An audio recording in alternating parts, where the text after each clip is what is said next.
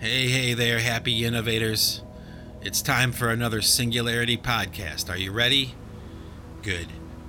The last time I did a podcast, I had it in the back of my mind that I wanted to do another 5-day podcast, one of those podcasts where I do a little bit each day of the week. And, rather than sitting down all in one bite and just doing the whole thing, I decided, it's good sometimes to kind of spread it out and, allow for different kind of thoughts and different kind of ideas, throughout the week rather than just trying to cram it all into one day. So that's what you got right here. I decided today I'm going to do another 5-day podcast. So today is Monday, August 24th, 2020, and very early in the morning, so I'm a little bit dragging, a little bit tired, maybe a little slow, but I'm sure that won't affect anything. At least I hope it won't. There's this song by David Bowie. It's called Let's Dance, and I know that probably everyone who is hearing this podcast knows exactly what I'm talking about. And I'm sure that you remember the song. You may even like it a lot.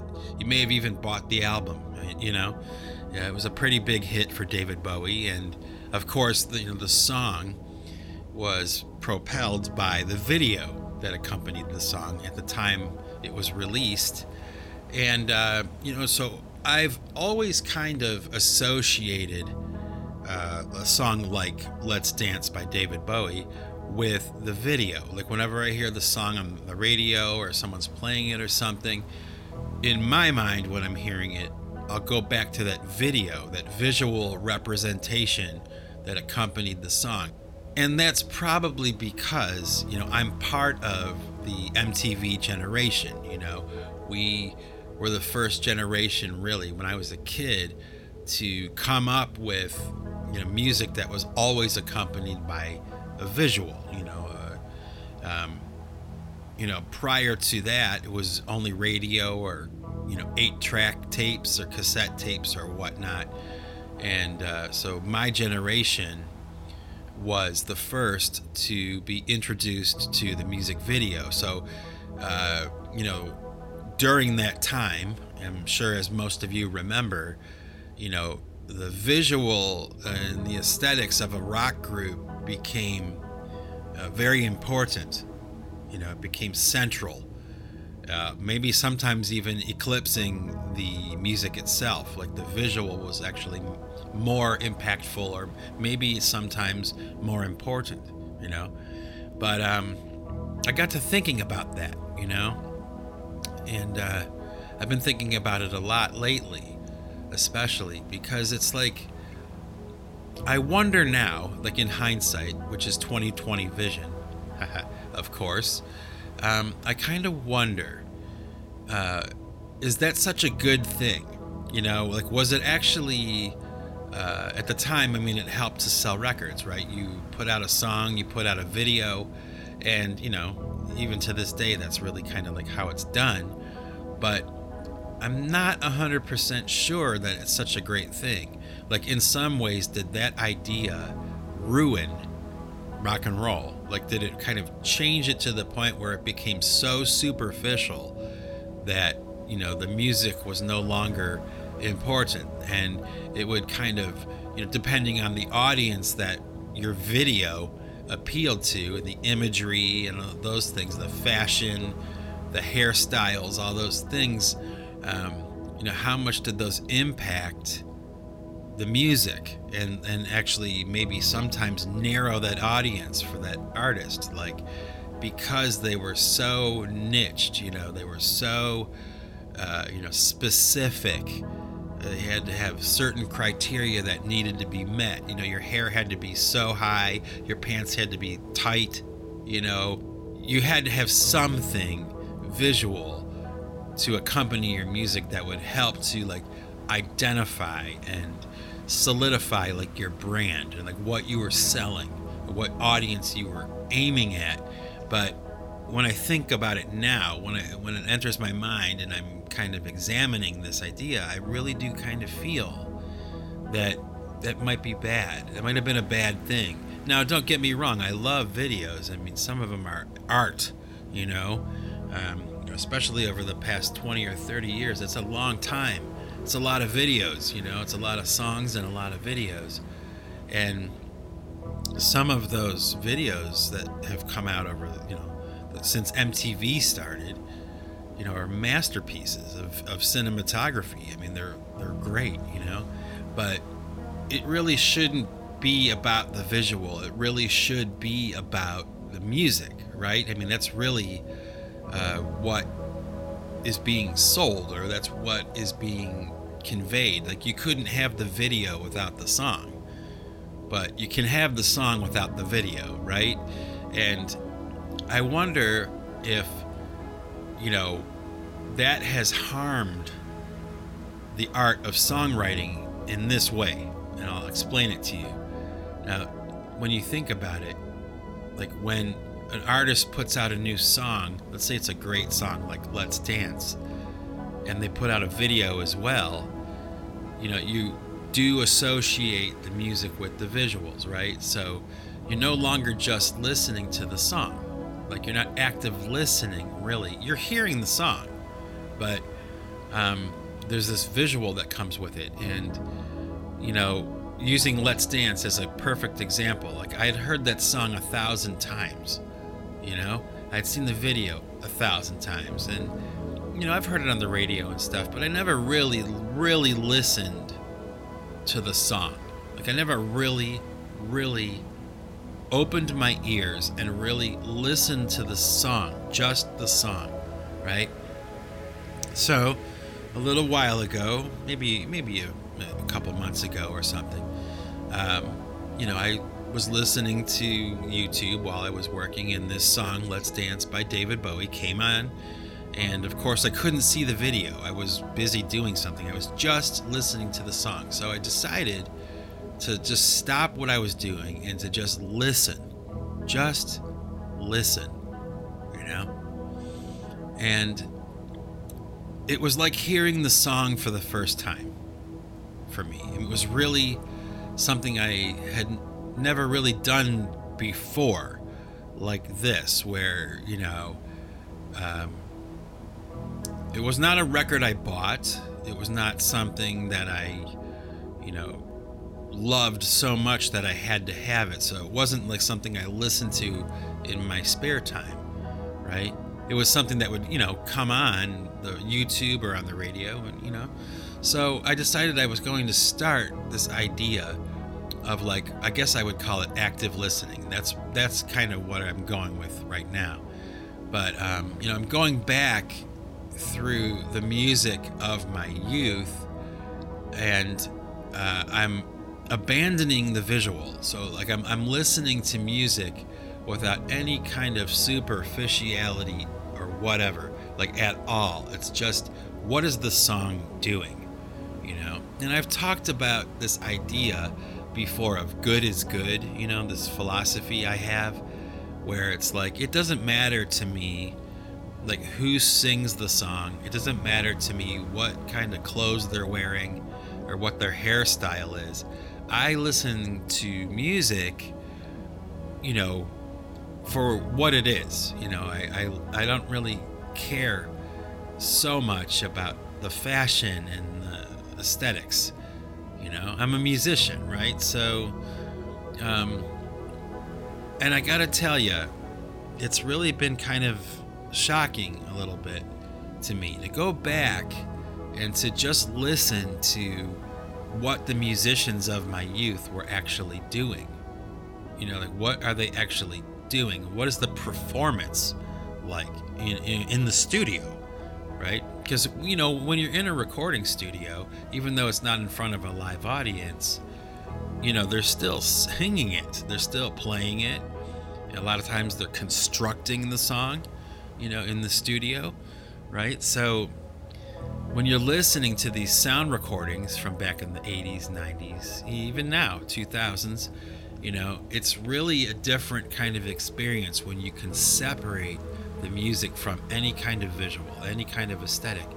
And, I'm just kind of going back, listening to the productions and the songwriting and, even some of, like, the hair metal bands, which, in my opinion, are not always bad. The music was not always bad. The music is one thing, the fashion is another, and it's really kind of distracting, and unfortunately, it probably has been the undoing of a lot of these great songs that have come out in the past. Like, because the artist that made the song and made the video was so niched, and the video was pointed and directed at a specific audience, and the record executives and the video producers, they all had that worked out. It's a fact. They knew that formula. They know what they're doing when it comes to promoting music. That's why we've heard about a lot of these bands and we know these great songs from the past. But isn't it weird to kind of think about that idea of being part of the MTV generation, and maybe it wasn't such a good thing all the time. I mean, think about it. Is how many bands have, faded into obscurity because, even though they had a great song, maybe their visual didn't work. It didn't please the audience, or, maybe it was like, it just appealed, the visual, the video, just appealed to such a narrow audience that, it made the song insignificant. It made people tune out because the video was not done correctly, or, it didn't appeal. The visuals didn't appeal to certain people. How many great songs have been lost to obscurity because that happened? And I can think of a handful of examples myself, especially when it comes to like 80s hair metal and those songs that were coming out back in the day. And I'd be the first to acknowledge that a lot of that stuff was really corny. A lot of the videos were ridiculous. A lot of the songs were ridiculous. The subject matter was ridiculous, but not all the time. Not all the songs that came out from the hair metal era, or even, the industrial music era or rave dance music era,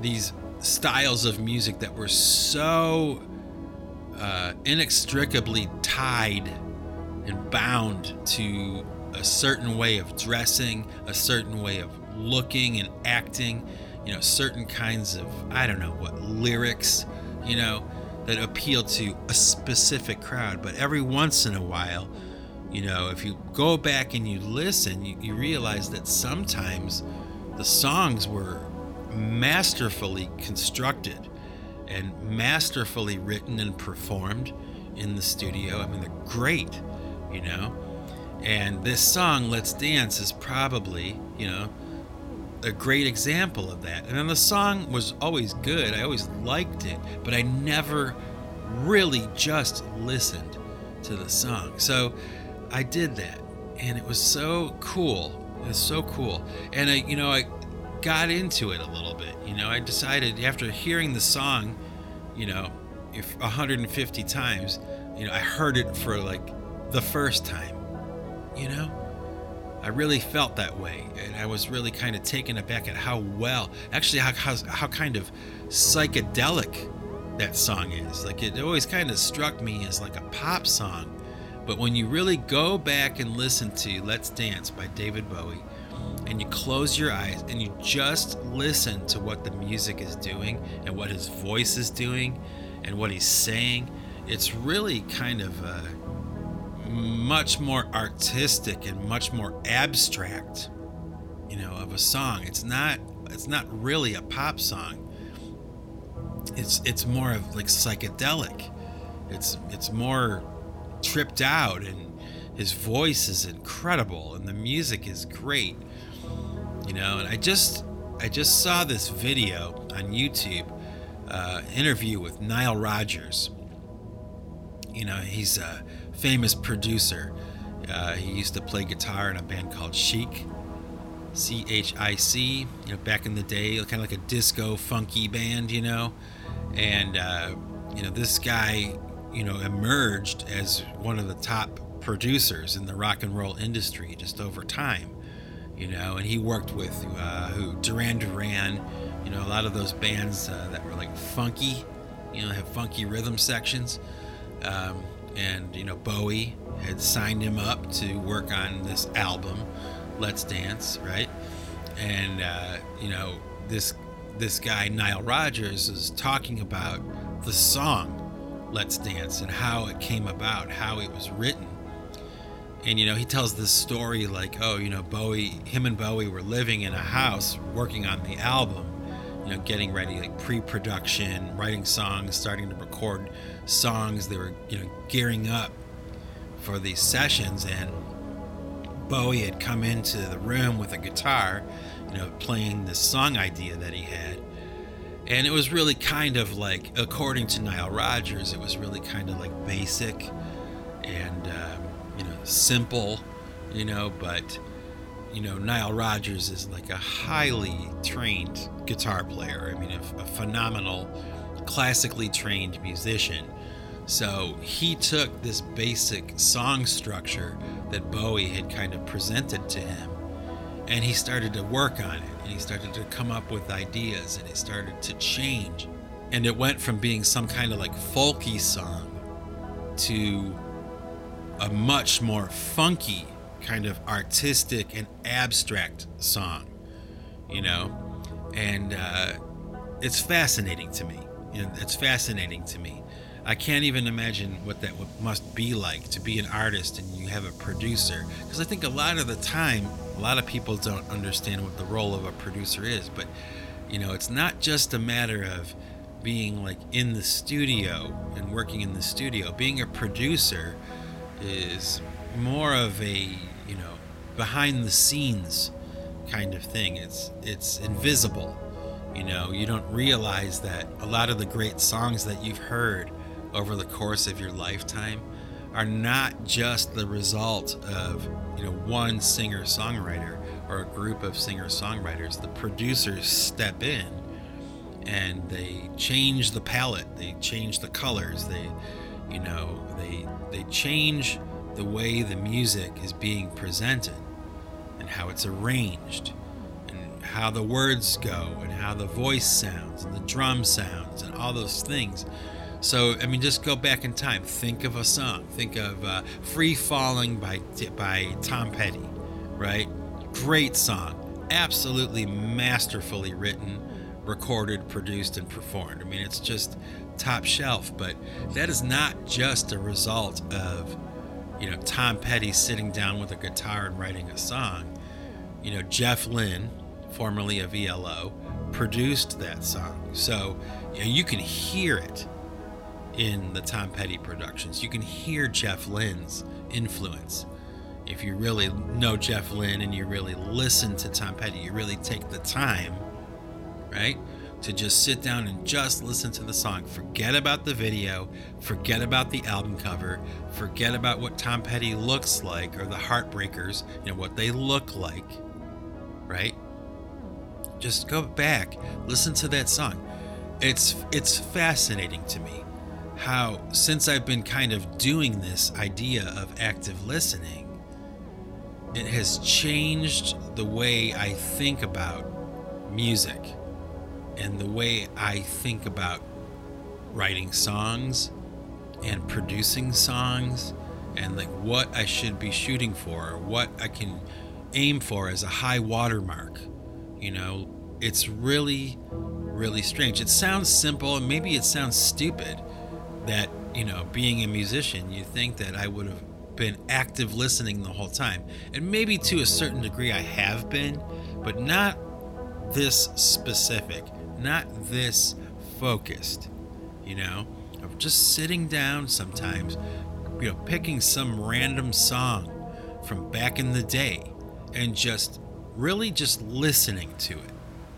Forget about the time it came out, forget about what they looked like, forget about all that stuff and just listen to the music and what the notes are doing, what the singer is doing. Oh my gosh, when you go back and do this, one thing I gotta tell you, man, there are a lot of great singers that came out, back in the 80s and the 70s, 80s, and 90s, early 2000s. I mean, just over the years, there's just been so many great singers, Dee Snider from Twisted Sister.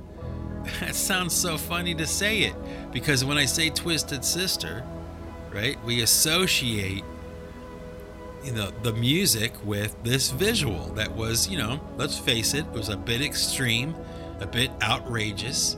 It appealed to, a relatively narrow audience, but that does not change the fact, okay, that when it came down to stepping up to the microphone and belting out a performance, a vocal performance, Dee Snider was amazing. He was an amazing singer. What he could do with his voice. I mean, have you ever tried to sing? It's like, it is not easy to do well. It is not easy to be, a fantastic singer. They come, few and far between, So, I thought of this idea of mentioning, like in this podcast, like giving you a few songs that I would recommend you go back and you only listen to the music, okay? You just listen to it. And so, well, I guess Let's Dance by David Bowie would be one of them, okay? The first one. Go back, find it on YouTube, but don't watch the video version. Watch like the remastered, title card video, with the album cover on it, and it says remastered in, 2016 or something. Go back and listen to that. Just listen to it. Turn the lights off in the room, close your eyes, turn it up, and really listen to what the music is doing. Really listen to what's happening. Now, another song that I've recently kind of discovered, and I've heard this song before, so that's not true. I didn't just discover it, but I kind of rediscovered it. Okay, and this is one of the songs I would say, here's like a test to the happy innovators, okay? Go onto YouTube and find the song Hold On to My Heart by Wasp, okay? W-A-S-P, the song is called Hold On to My Heart, okay? Now, this song, in my opinion, okay, is a great example of a song that is masterfully written, okay, and performed and recorded. Like, as a guy, me, who's, written a few songs, and I still write songs, I'm listening now. I'm listening, and I'm not watching. I'm just listening to the song. And yes, the song is a little corny. Okay, the lyrics are a little bit corny, but it's a love song, so it's written in the language of love. It's not something you dance to. It's meant to be emotional, personal, and a song about love.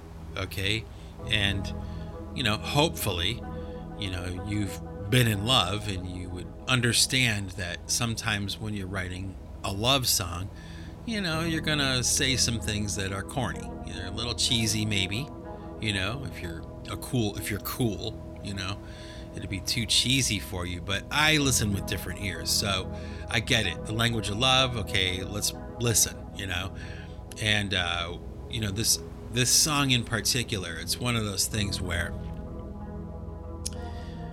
I break it down, I listen to it and I break it down. Like, okay, I imagine myself holding a guitar, sitting down in a chair and saying, okay, I'm going to write a song now.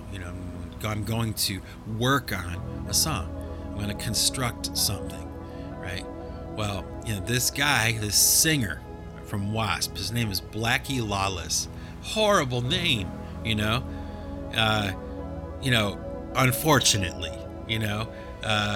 the band was called Wasp, and they were a heavy metal band, and they had, raw meat being flung at the audience, and their videos were like hypersexual and skin tight pants and all sex all the time, rock and roll, sex, drugs, and rock and roll. And that was what they were shooting for back in the day. But Blackie Lawless, okay, even when he was writing the heavy stuff, the really outrageous stuff, his songwriting and his voice and the chord changes and the ideas were all really well done. I mean, really executed at a very high level, okay? And unlike a lot of artists that are great singers, because Blackie Lawless from Wasp is a great singer, okay? Trust me.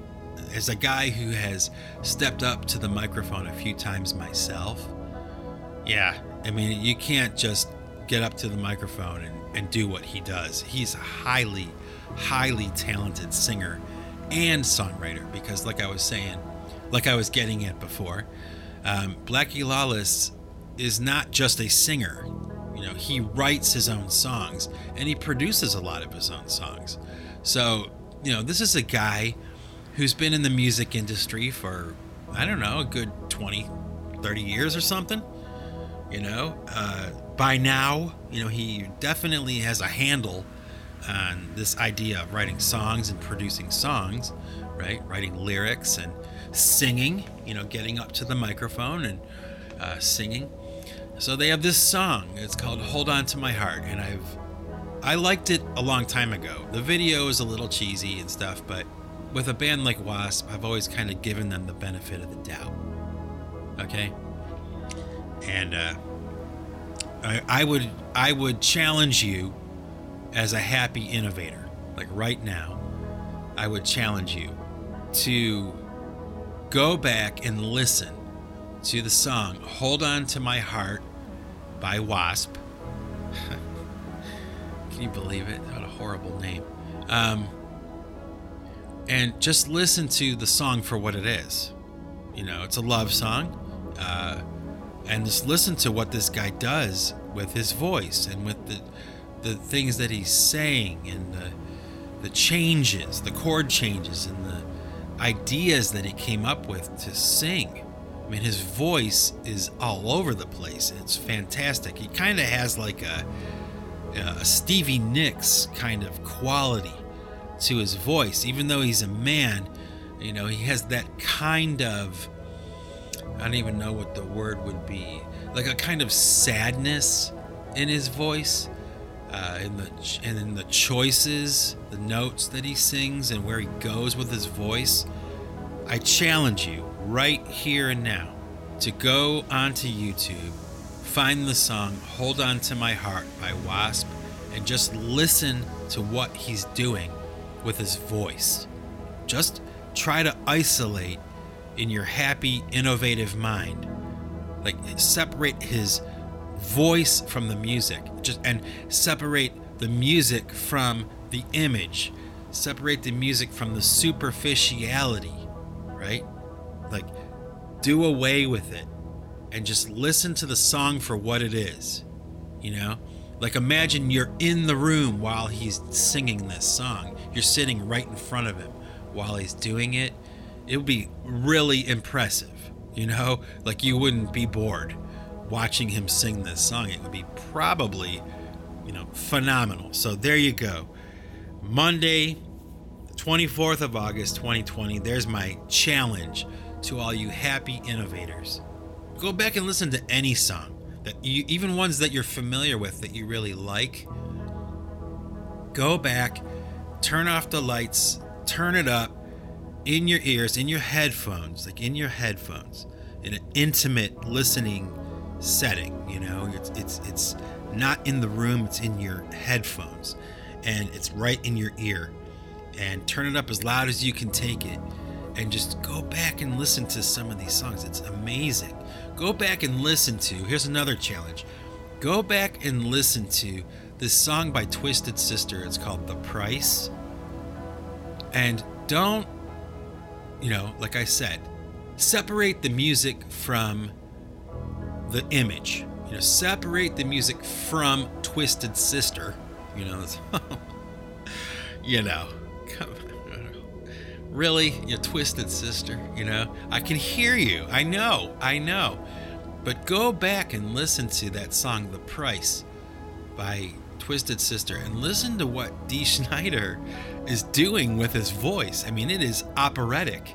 It is amazing what he is able to do, his range as a singer, and oh my gosh, the passion in his voice. I can't even imagine what it would be like to be in the room while he's doing that live, like in the room in front of you. It would have to be amazing, you know? So there's another challenge. Go listen to those two songs and maybe comb through some of the songs that you're already familiar with and the songs that you already like, and really try this idea of active listening. All right? So there you go, folks. I gotta get to work. Okay, so it is Tuesday, August 25th. The year is 2020.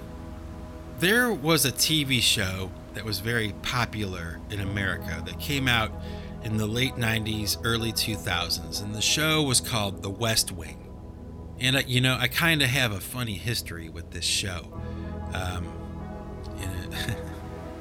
Probably unlike any other TV show. So, my wife actually got me into it, okay? And when the show was on TV, when it first came out and everything, I could not care less.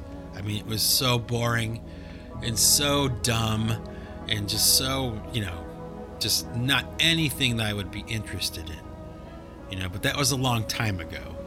And it was obviously, before I was married. So, my wife has kind of gotten me into this show, The West Wing, over the past 20 years. Okay. And, it's a fantastic show. It's so well done and so well written and acted and just, I guess inspiring sometimes as a American citizen. It's inspiring and all that. All I know, it sounds corny, but I'm not too cool for it. I don't care what people think. I never have. So, it's this show that has really kind of become, one of my favorite shows, and I find that humorous. I started out hating it so much, but after a little while, it's kind of like Bob Dylan songs. I couldn't get it at first. Like, why do people like this so much? It's so boring. And then just one day it just clicked and I got it, and it's like, oh my gosh, this is amazing. I get it now. And The West Wing was a show like that. That's how it happened. But there's this one particular episode that I wanted to talk about. Actually, it's a scene in this episode where there's a woman. She's a Republican. She's really beautiful, long blonde hair, your typical Republican doll, and she's working in the West Wing. She's working in the White House with a Democratic administration. Okay, so she's been hired by the president because she's good at what she does, not because she's Democrat or Republican, because she's good at the job. So he hires the best person for the job, and it's this character named Ainsley Hayes, which is a really funny character. A lot of really good, funny moments with this character on the show.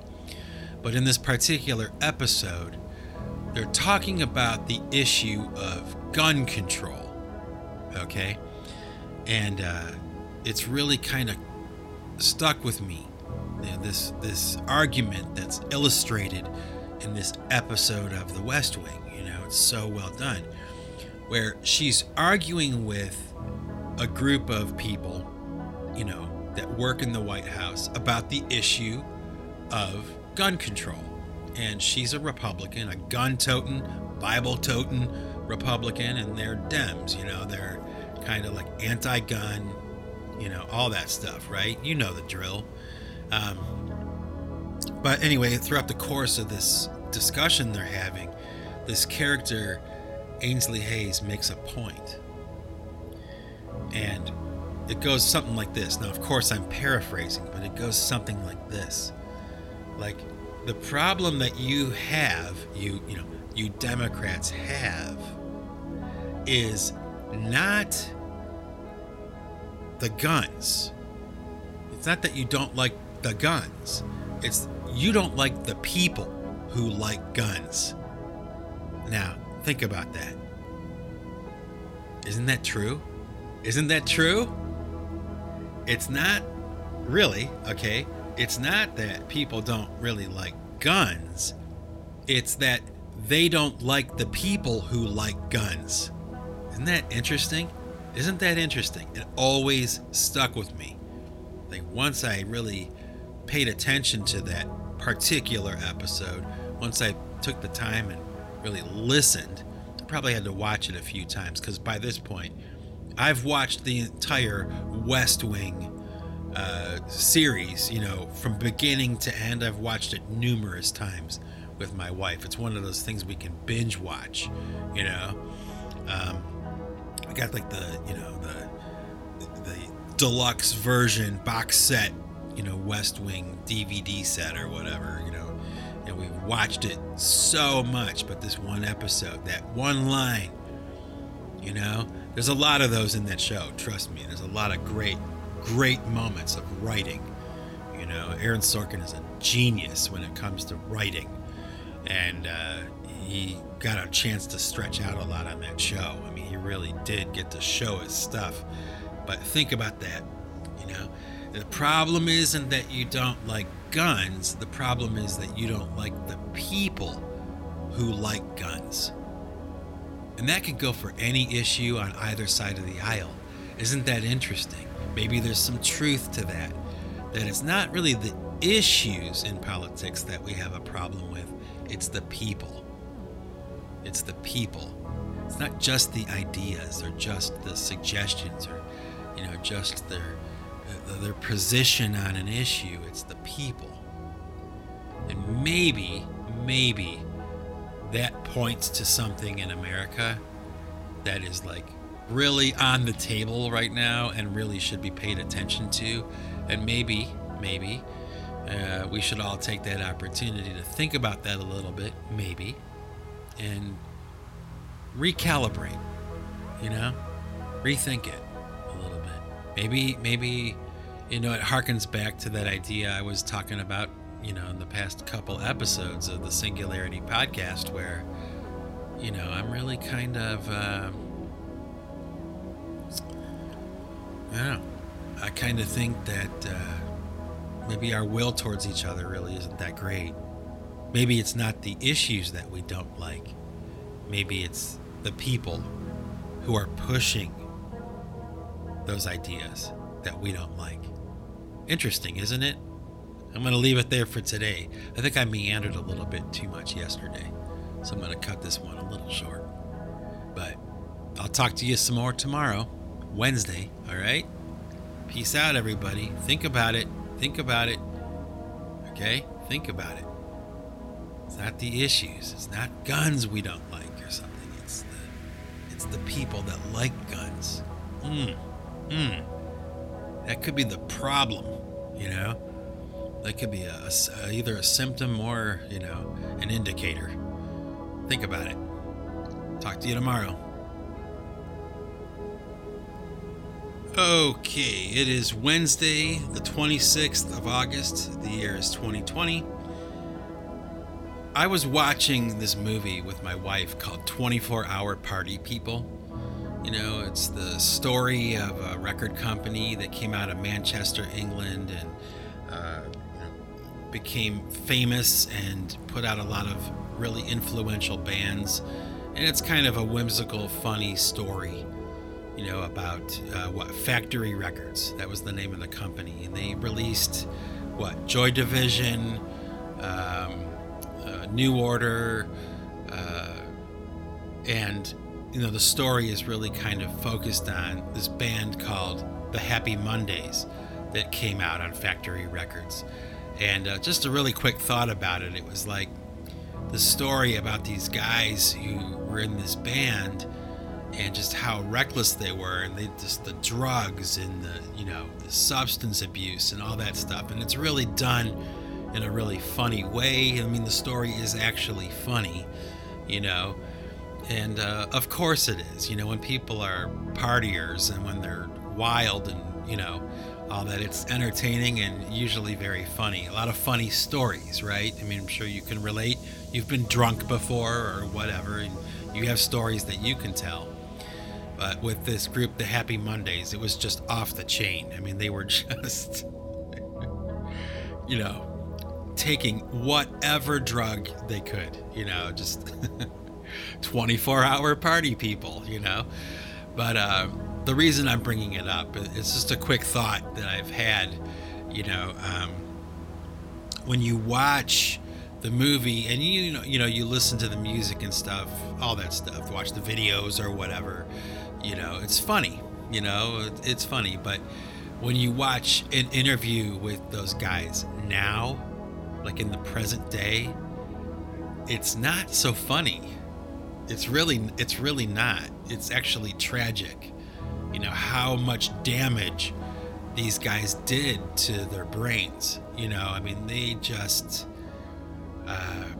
they have, it's probably arguable that they have literally, from the drugs they took in their youth, the vast quantities of drugs that they took, hard drugs too, that they have retarded themselves. I mean, they are cautionary tales now. It's not so funny when you see yeah, I'm laughing, but I shouldn't be.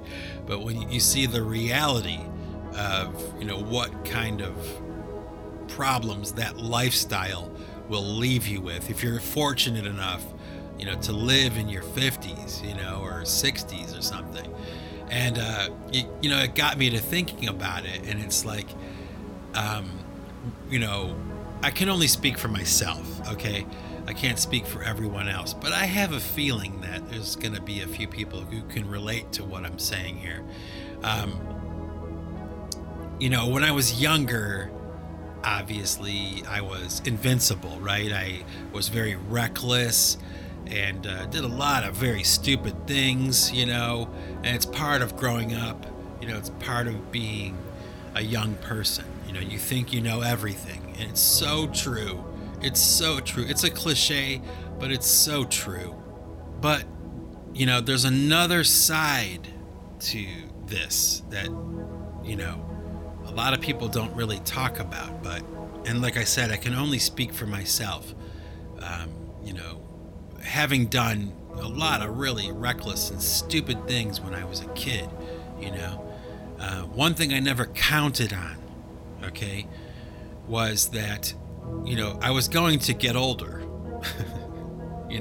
Time would pass and I would get older and I would mature, and, you get to about the age of 40, 45, 50, you get into that range, and, this thing happens, right? Where you start to kind of evaluate your life. You look back on your youth, you look back on the years that have passed, you're reaching the halfway point, 50, 40 or 50, maybe a midlife crisis, that kind of thing. That's what they refer to? I don't know. I wouldn't call it a crisis. It's more just like a realization, or, opening my eyes, having a broader understanding of how the world works, and, what is right and good, and, what you should be doing with your time, And so after thinking about it,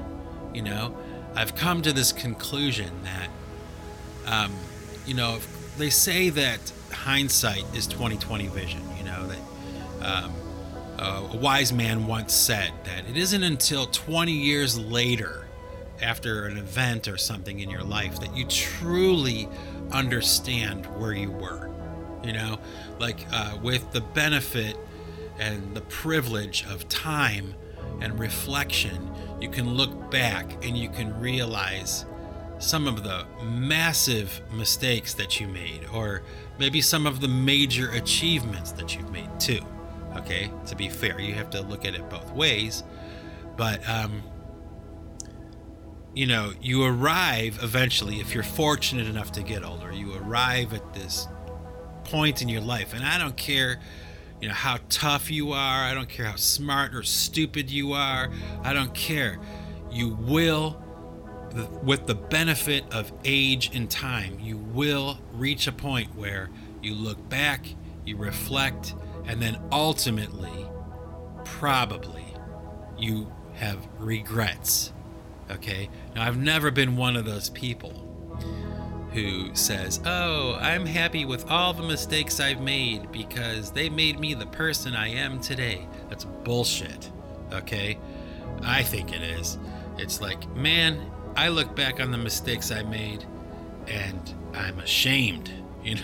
I regret them. I wish I could go back and do it over, but there are no do-overs. And that's something you realize when you get older. And I wish, and this is the thought I have today, I wish that I would have paid more attention and been more responsible, been a better person and made smarter decisions than I had made when I was younger. I look back on that person that I was when I was younger, and it shocks me how reckless I was, how silly I was, how stupid I was. And oh man, at the time I thought I was the bee's knees. I thought I was doing just fine. But now, looking back, I'm pushing 50 years old, looking back on my life, and I think, man, here are some words of wisdom that the young people that are maybe listening to this podcast right now can take into their head and really kind of maybe think about it at least. Okay? Be careful. Okay, young people, be very careful in your younger years to make as few mistakes as possible. Really pay attention to your actions and how they affect people and what they do and the impact you have. Don't take it for granted. Don't take it lightly. Be very careful about your choices and your decisions. Hopefully you can find somebody who's wise and older than you to help guide you. That would be great. It's not always the case for everyone, but be careful. Be very careful. Tread lightly in your younger years, because it doesn't matter how rich you are, how poor you are, how tough you are, how soft you are, what kind of person you are. If you are fortunate enough to live enough life to, get to age 50, 60, 70, 80, you will, no matter who you are, you will reach a point in your life where you look back, and the mistakes, the things I would do different. I wish I could scream at my younger self. Get out of there. Don't do that. Go another way. Go left instead of right. Like zig, don't zag. The regret. Now, is it all consuming? No. But let's face it. You look back, you reflect, through older, hopefully much more mature eyes, and avoid it. Young people, avoid it. Trust me, hear what I say. I'm warning you. Be very, very careful about the decisions you make in your youth, because the fewer mistakes you have, the happier you will be when you get older, if you're lucky enough to get older. So there you go. There's my thought for today. Peace out, everybody. Okay, so it's Thursday, August 27th, 2020.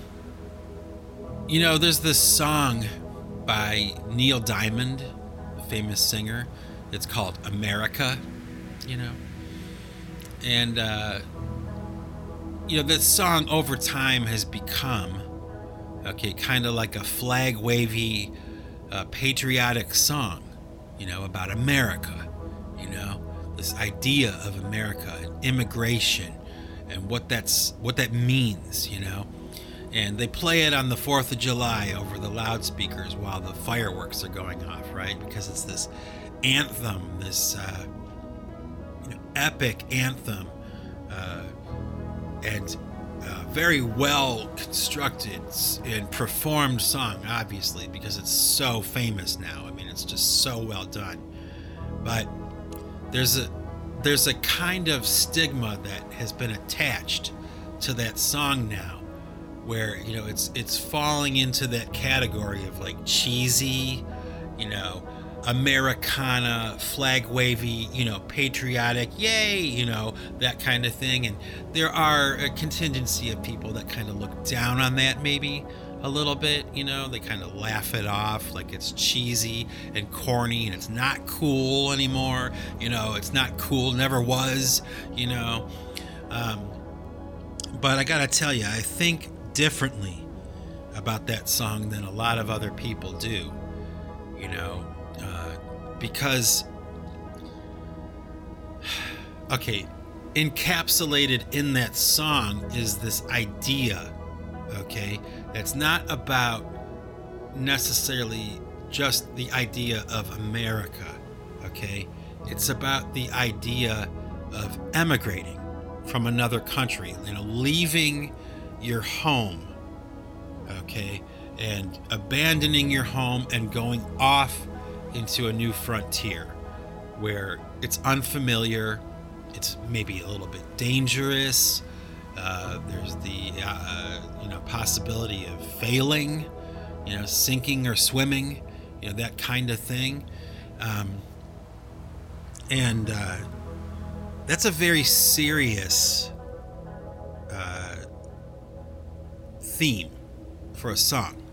That's a pretty heavy idea, and a lot of people stay in the city that they were born in. They live in the same region, they never move, they stay close to what they know, and it's very common, and there's absolutely nothing wrong with that, but it does take a certain amount of, pluck, right? A certain amount of attitude and ambition to leave your home behind and go off into the unfamiliar, to go on an adventure with your life, not some game. I mean, it's with your life, to leave behind everything you know. It's a very serious idea. And, for the people who did leave their home for whatever reason, maybe you were in the military, maybe you got a job somewhere, or whatever it was, whatever the reasons were, regardless of any of that, you still had to pack up and go. You had to actually do it. And that's not easy to do. And I can speak from experience because I've actually done that. Now, I didn't go to another country, which is whoa. I mean, I can't even imagine what that would have been like, but I guess I kind of can, because I might as well have, right? Moving to a city far away from my family, far away from the streets I walked as a kid, and the restaurants and the things that were familiar, to abandon all that and to go off into the unknown. I actually did that. And, it wasn't the most difficult thing in the world, but it wasn't the easiest either, And when I hear that song by Neil Diamond, America, that's what he's singing about. He's singing about the idea of leaving behind what is familiar with the, with the spirit of adventure and going off into the unknown and having hope. Hope. Great word. That you will have a better life. That you're leaving behind the dark days and there's hope for the future. You're going to go to a new place. You're going to put your stakes down and you're going to move forward and you're going to succeed in an unknown, unfamiliar place. So when people that I know, laugh at this song, America by Neil Diamond, I don't laugh because I see it differently and I listen to what he's singing about and how he's singing about it, the poetry in his lyrics and what he's saying, and it's actually quite beautiful. It's really exceptional, an exceptional artistic breath. This song, America by Neil Diamond. I suggest you go back and listen to it. And if you do, if you so choose to do that, keep what I've just said to you in mind.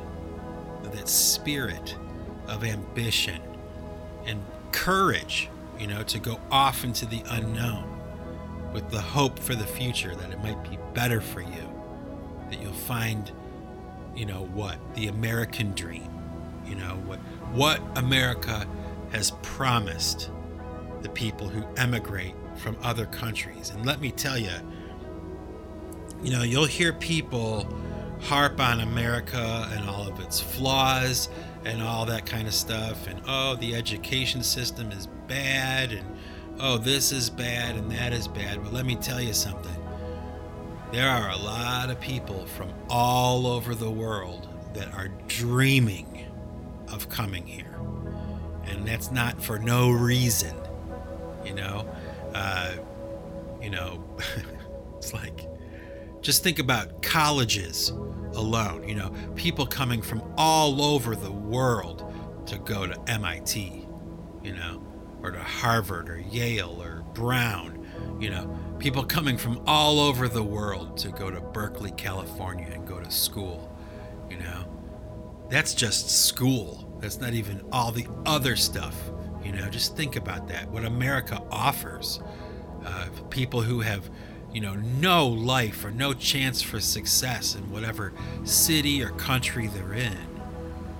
And they gird up their loins, they pack up their stuff, and they make their way to America to make their dreams come true. Yeah, you can roll your eyes, you can call it cheesy, and you can call it corny, but for a lot of people, that's reality. That is actually happening. Think about that. When you see that guy, the hot dog vendor, well, we used to see hot dog vendors. Won't probably be seeing any of those anytime soon. But, for the sake of conversation today, that guy who has that hot dog stand, on Times Square, he emigrated from, Lebanon, and now he's making his way in America, and he's starting out small. Hopefully, he'll be able to hand something down to his children, give them a little bit better life than he had. And the idea would be that, each generation would go a step up, in status, like, in security, financial security, right? That's the dream of America, So, when you see the guy, who's driving the cab with the turban on his head, who just emigrated from India, I guess maybe have a little compassion, right? This guy has balls. It takes balls to do that, to pack your family up and make your way to another country like that. When I hear that song by Neil Diamond and I hear what he's saying and how he's singing about it, that's what it makes me think. Actually, there's another song. It's called The Winds of Change. It's by a group called the Scorpions. And, it was written around the time when the Berlin Wall was coming down. And for all you young people, that's like an abstraction to you, probably. You don't even really know. You saw it in a book, maybe, in history class. But I actually lived through it. I was alive. I watched it unfolding. And, there was this song that the Scorpions were inspired to write about this idea of the wall coming down and the hope for the people who lived there, who were directly affected every day. Their families were torn apart. Their lives were destroyed because of this frickin' wall, and what it meant, symbolically for this wall to come down. Now, I'm an American kid from the suburbs. What the hell do I care about what's going on in East and West Germany? But even I, in my suburban bubble, was able to kind of get the sentiment of that song, and not so much what it meant to me, okay? Because a lot of my friends and people now would consider it corny and cheesy and not cool and, lame and, how idealistic this song called The Winds of Change, singing about the hope that the people in East and West Germany had, with this wall coming down, this horrible scar across their country, and in history, like watching it come down and people being free, the freedom, and the hope for the future. And when I hear that song, I really kind of get it.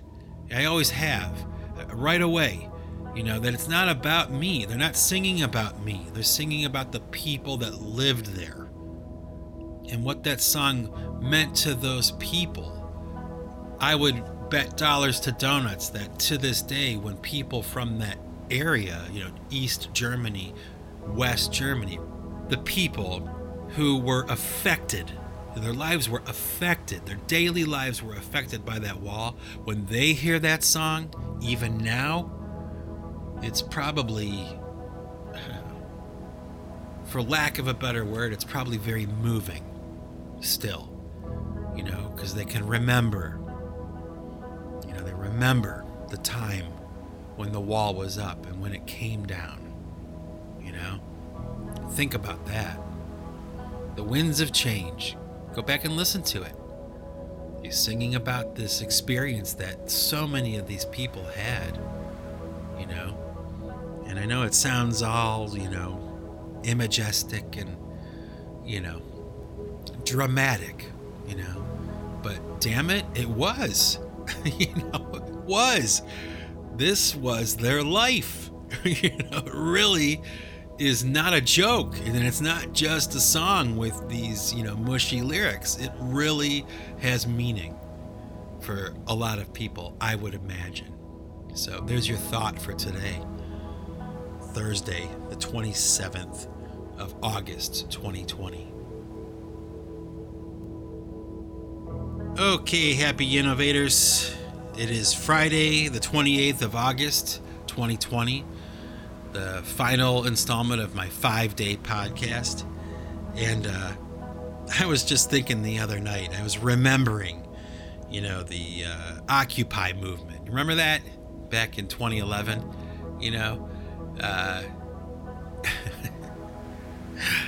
oh, what a strange thing that was, wasn't it? I mean, you think, today is much weirder. I will admit, things have gotten worse, okay?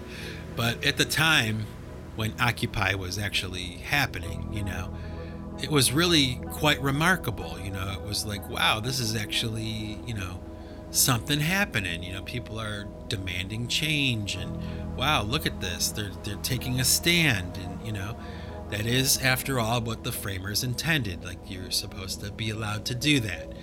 That's how things change in America, right? People demand it. And it's kind of funny because I remember, back in the day, back in 2011, when the Occupy movement was starting and all that stuff was going on, I was working on a song called Almost Time. I wound up releasing it, a few years ago on a different album, much later, after this period of time, probably in 2014 or 2015 or something. So I wrote the song back in 2011, and it was really kind of around the time Occupy was happening, and I just really kind of thought, wow, that's kind of a weird coincidence. Like there's this, wind of change blowing through America right now, and I got this song called Almost Time, and it's about the future and hope. There again, that word hope. What a great word. I think it's something that a lot of people need right now. Not sure how much there is to go around, but that's a separate podcast. But I also remember when the Occupy movement was happening, there were a couple of things that I found a little bit suspicious about what I was watching. Okay, almost like I remember specifically watching the video footage, the news coverage of what was happening on Wall Street, Occupy Wall Street. And they had these protesters, on the sidewalk, waving their banners and they're picketing and protesting. And then they showed this group of, fat cats sitting on one of the balconies, or standing on one of the balconies of, one of the buildings of Wall Street, like the New York Stock Exchange. And, they're wearing pearls and dresses and suits and ties and, big bucks, big money people, right? Looking down on the, proletariats, the peasants down on the sidewalk, with their picketing and their signs, and, these fat cats are up on this balcony, like drinking champagne. And I thought to myself, when I saw that back in 2011, as God is my witness, I thought to myself, that's staged. That's fake. It's like scripted. It's like a movie. These a-holes up on this balcony, right? Like drinking champagne, and let them eat cake, those peasants down there on the sidewalk. What does it mean? I don't know. I guess I'll leave that to you to kind of think about. That was my impression. So now when I see anything about Occupy Wall Street, anything from that era, what do I remember? I remember that I got the distinct impression that what I was watching was staged. It really seemed that way to me. It was ridiculous. What was happening was ridiculous. Now, I might be wrong, but I don't know. I'm not sure. You decide. You decide for yourself, and I'll decide for myself, but I don't know. A little weird. I was also thinking about this. There's so many people right now. It's like, especially in America, but really all over the world, that are either, for President Trump or against President Trump. There's like this, war of culture, happening, or whatever you want to call it, right?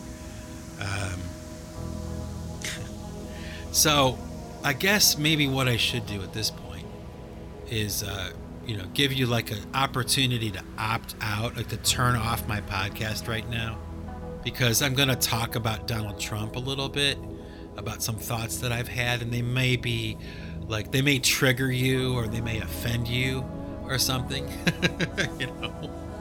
I don't want to trigger you, I really don't. I want to just talk openly, be able to talk openly and freely about some things. But so there's your opportunity. I'll count to 3, and then that'll give you a chance to turn this off. Ready? 1, 2, 3. Okay, are you still with me? I hope so. Anyway, I was thinking about Donald Trump. He's kind of a fascinating character. Whether you love him or hate him, he's a fascinating character.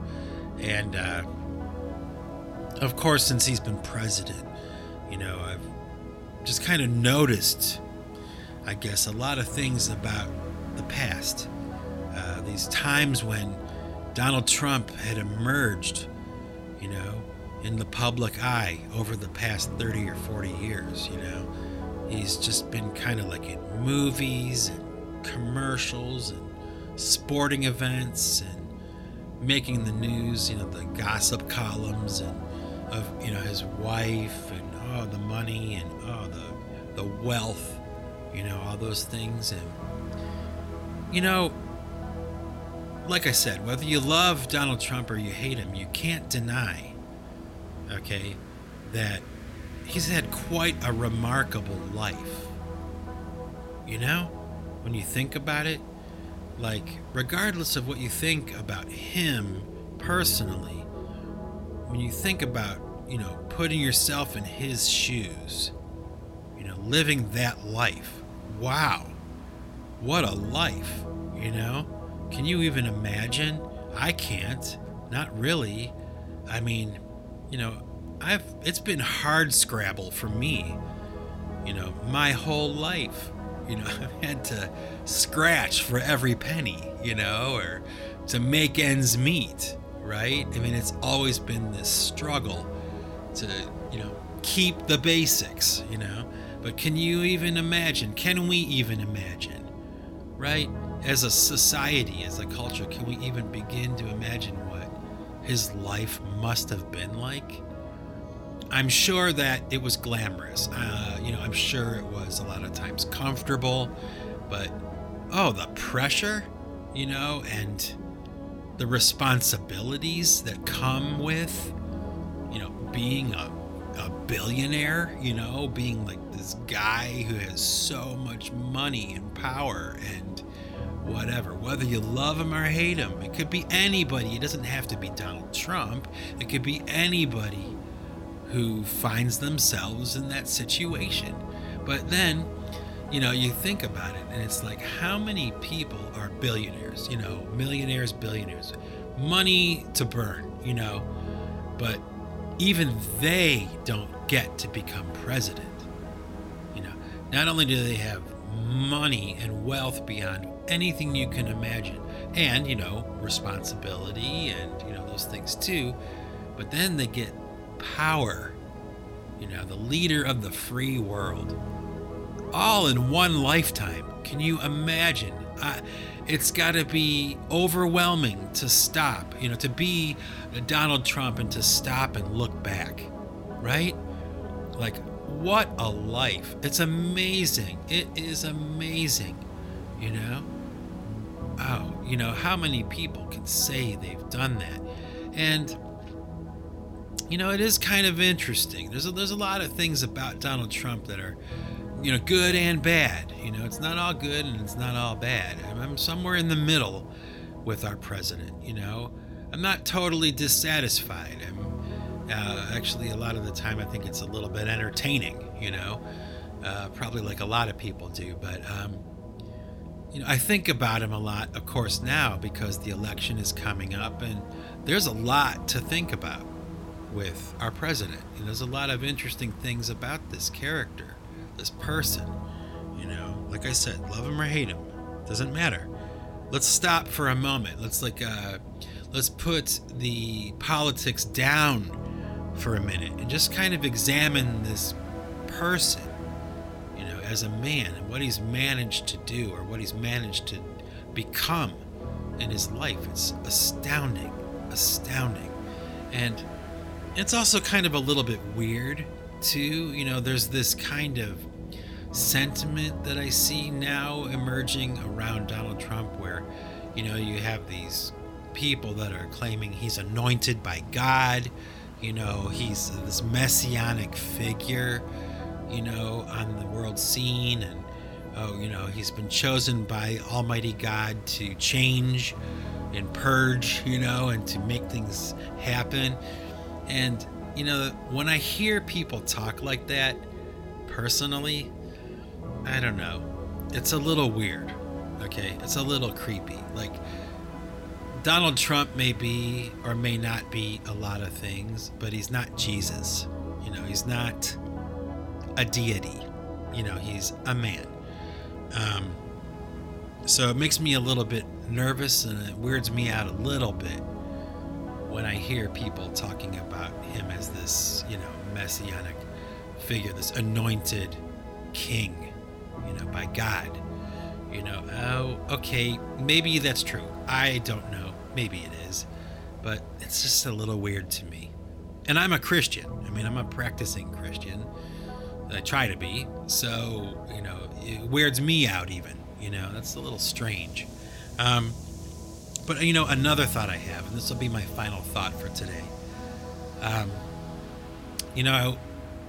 There's all this stuff going on right now with China and Donald Trump. Okay. Now, my understanding of the situation right now with, global trade, exports and imports, all those things, negotiations and deals for trade. I don't know everything there is to know about it. In fact, I would probably consider myself someone who doesn't know very much about all that kind of stuff.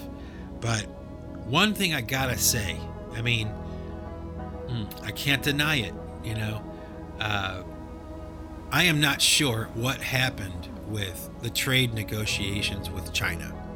Okay.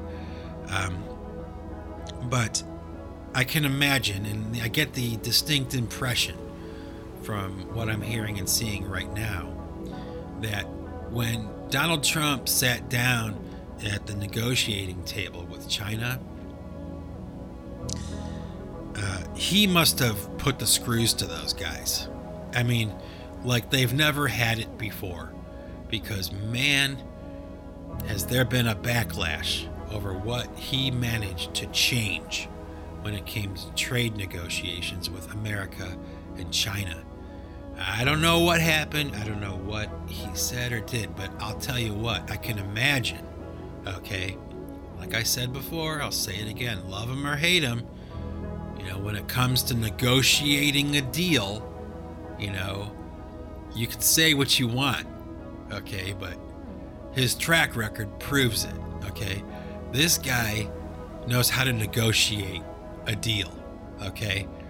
On a bad day, he knows how to do that. But can you imagine the power and the people that he could bring to a negotiating table now that he's the leader of the free world? He has his pick of all the people. When he needs an accountant to come to China with him to negotiate a trade deal. Can you imagine the guy that he can get? He's the president. All he has to do is ask. And you're kind of like obligated to say yes, as a form of your patriotism. The president is requesting your skill. You must serve your country if he's asking for you. So, food for thought. Can you imagine the people that Donald Trump brings to a negotiating table now? The sleekest, slickest, smartest, most ruthless dudes to sit down and negotiate a deal, at his side of the table. Think about that. It's got to be overwhelming. Apparently, it must have been, because, like I said, I don't know for sure, but it seems like something happened, with these trade deals with China that just really rubbed their rhubarb.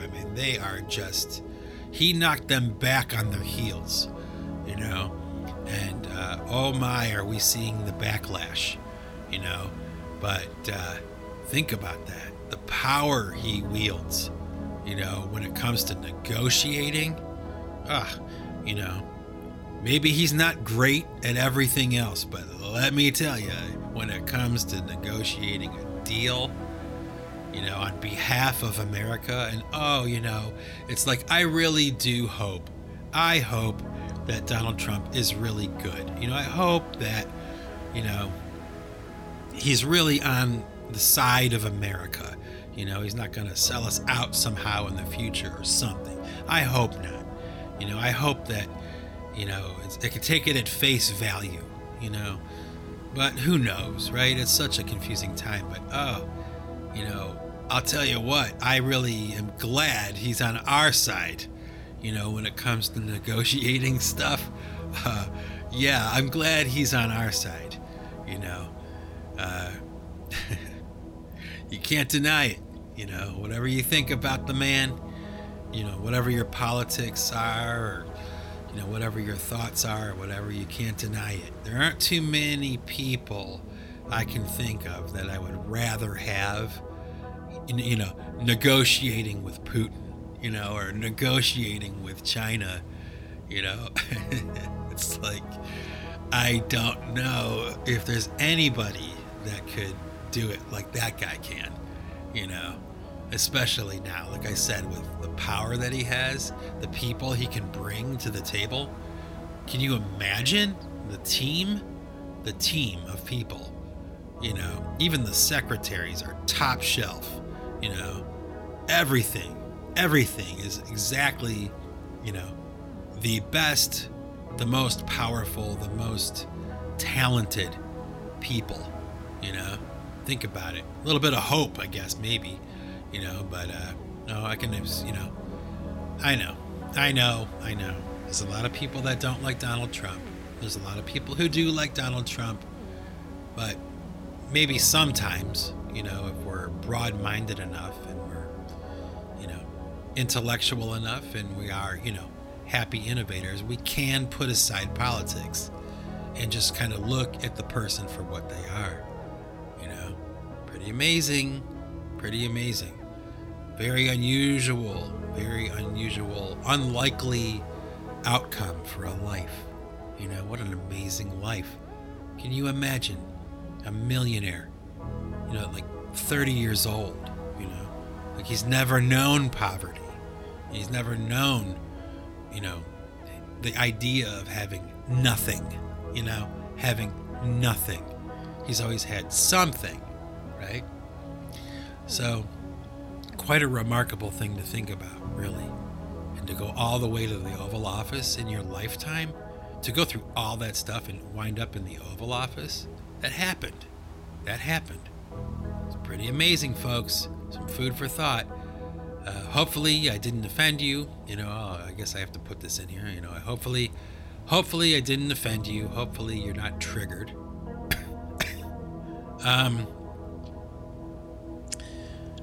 And I guess I'm going to leave it there for now. I got some stuff to take care of today, and this is going to be a pretty long podcast. So, ladies and gentlemen, without further ado, I'm going to take off.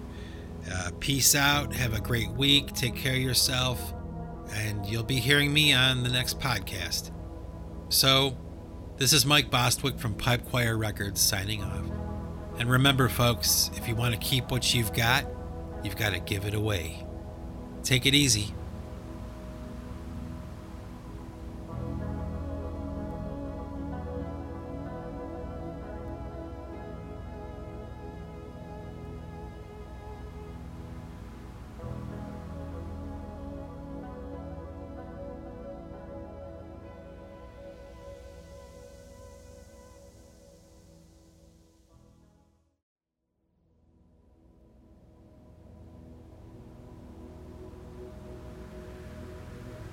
Okay, happies, I got some music for you today for the end of the podcast. I mentioned in the podcast that song I have called Almost Time. I wrote it around the time of the Occupy movement. I didn't write it because of the Occupy movement. It just happened to be a coincidence that I was writing this song about the hope for the future and, an optimistic kind of song. And right at that same time, the whole Occupy Wall Street thing happened. And I thought, wow, that's kind of cool. Like I'm writing this kind of theme about hope in the future. And here's this wind of change blowing through Wall Street. Those people from America taking a stand right now. And it was all innocent and different at that time. So when I hear the song Almost Time, I kind of go back in my memory a little bit to that time, and I remember the things and Occupy this and all those, protesters and, this energy, that was happening. And this song kind of reminds me of that whenever I hear it. So, without further ado, the song Almost Time, I released it on the Pipe Choir Eskons album. I did 3 versions of it. One version was a rock and roll version, another version was an acoustic guitar version, and then another version was the PC3 Honest Wave version, where it was 15 minutes or more. I think that song went about 20 minutes. I'm not sure. The PC3 version of Almost Time was probably, I think, 20 minutes. But it's a good song. I'm going to let you hear the version I did and the version that I released on the Pipe Choir album, the rock and roll version. So, without further ado, Almost Time by Pipe Choir, circa 2017. Peace out, everybody.